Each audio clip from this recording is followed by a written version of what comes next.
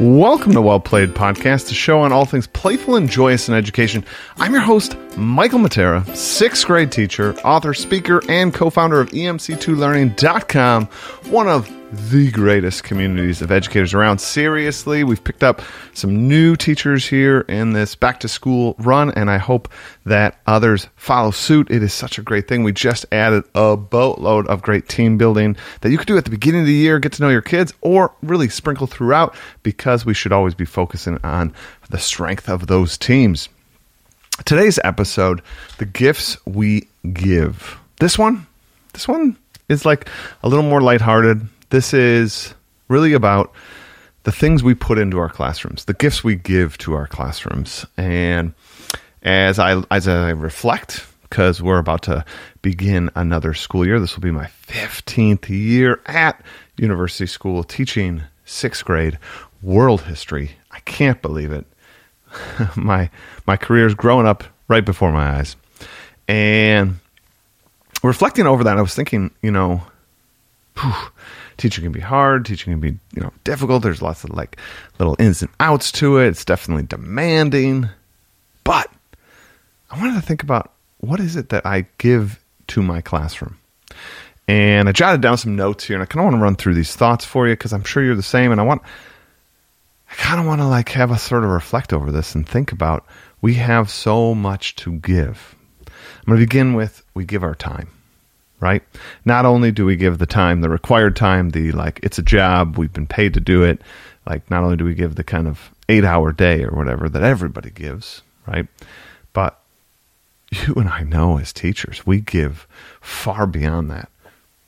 From the grading that has to happen outside of school, there's no way you can get that kind of done in school, and the feedback that would have to kind of go with that.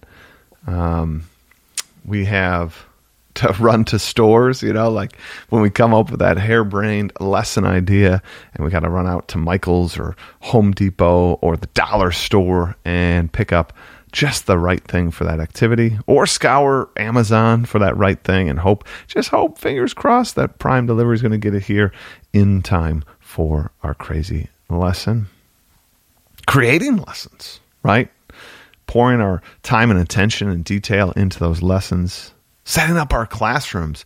I have lots of activities that I need the desk to be a certain way, or I sometimes tape things on the floor, or sometimes it's not even in my classroom, and I have to find that space in place that's just right for that lesson. That's setup. These are all things that we sort of pour into our classrooms, but these, I label almost all of those, ? As gifts. Gifts we give. Because we are not paid necessarily to do that. We are paid to sort of educate kids. Now, we take it upon ourselves to give gifts to our class. And when we think about that gift giving, I think it changes it for me in my mind, right? To less grumbly about, I got to write feedback. I got to run to the store tonight and get these.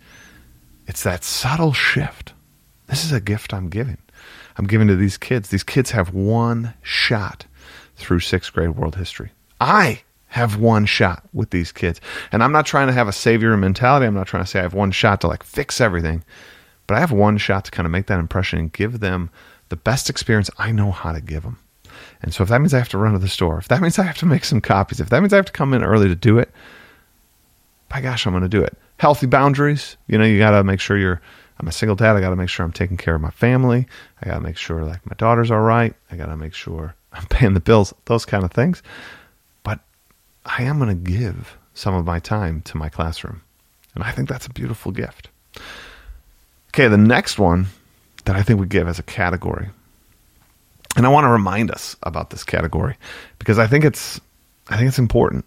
We give our talents to our classroom. One of the best things that happened to me sort of professionally is my sister got us this book for Christmas called Strength Finder 2.0. And short little book. I mean, it's 30 pages and they're not even a full size, book size either. So all said and done, it's probably 15 pages if it was on a regular book size. But it came with the ability to take Gallup Poll's Strength Finder test. And after reading the book talks about how schools so many times has us focus on like the area that we need the most growth in. And then while that's okay at school, to like the book's not saying that that's bad, but as teachers, we're constantly surrounded at looking at the thing that's the weakest and kind of trying to bolster that we can kind of get in a rut and apply that to our own lives, that like, these are the things I'm not so good at. And the book really points out that the people in this world that are the most successful are the people that turn their time and attention to their talents. And when you invest in your talents, you're going to get a far greater yield on that time. Like what you put in, you're going to get out so much more. So when you think about your classroom and you think about what you're good at, for example, that setup of classroom, for me, that means just taping some things on the floor for like a simulation. For somebody else setting up the classroom, if you're one of those teachers that have that interior design ability and you can do a room transformation, that is amazing. But I know that I would have to take 10 times the time it took you to do it, and it wouldn't look as good. Like, that's not my talent. And being okay with releasing the fact that that's not my talent, but that I have other talents. And the more that I double down on my talents, the greater the class experience will be, because I'm playing to my strengths. I'm not wasting time. I'm not spending 25 hours doing a room transformation that's going to look so. Literally, if I bring my talents to it, I might only invest 4 or 5 hours in the talent area and yield something far greater than my so room transformation. So remember to play to your strengths. Connect with these, make that, really synergistic in your classroom. Think about the things that you can do and pour it into those. Think of the things you love. See if you can connect those to the class. See if you can bring those in. All right. The last sort of category on this podcast is our attention. We as teachers have a million things going on, right? We have to pay attention to all sorts of little micro decisions we have to make, things happen in the class. Do I tell that kid to do this, or do I stop this? Do I come over there and put my hand on the shoulder there? Do I use proximity? Do I point at the thing that I'm teaching about? Am I giving a long enough pause time, right? You get it. There's constantly, there's that kid with his hand up. Is it just a bathroom thing, or is it an actual question that's going to, add to this discussion? So many things happening in our minds in one shot. So our attention can constantly be divided among these little micro things. But what I want you to turn your true attention to is your presence. Presence and purpose with the relationships within your class. Take time to connect with students. Some of the ideas that I jotted down here to kind of walk us through, I think that to have opportunities to, yes, connect with everybody. So maybe be a little silly. Maybe show them a little bit of your side. Maybe ask them how their weekend was, but then also share how your weekend is, and actually give real details. Don't just say it was good, I saw my family. Tell them what you did. Did your family go bowling? Tell them that, and then say how your brother got 3 strikes in a row. It was amazing, right? But also, connect with small groups. Invite a small group of kids to come upstairs, maybe play a board game or card game with you, and rotate who that is. And don't be afraid, you have 180 days. Don't be afraid to take that same group and come up maybe 2-3 times so that they really get a feel for that game, and then rotate some students out. Maybe keep one if you want, so that they can kind of teach the game, and then you can kind of walk away from that table. That's pretty cool, but invest in that relationships that way. Go outside to recess and play a game with them.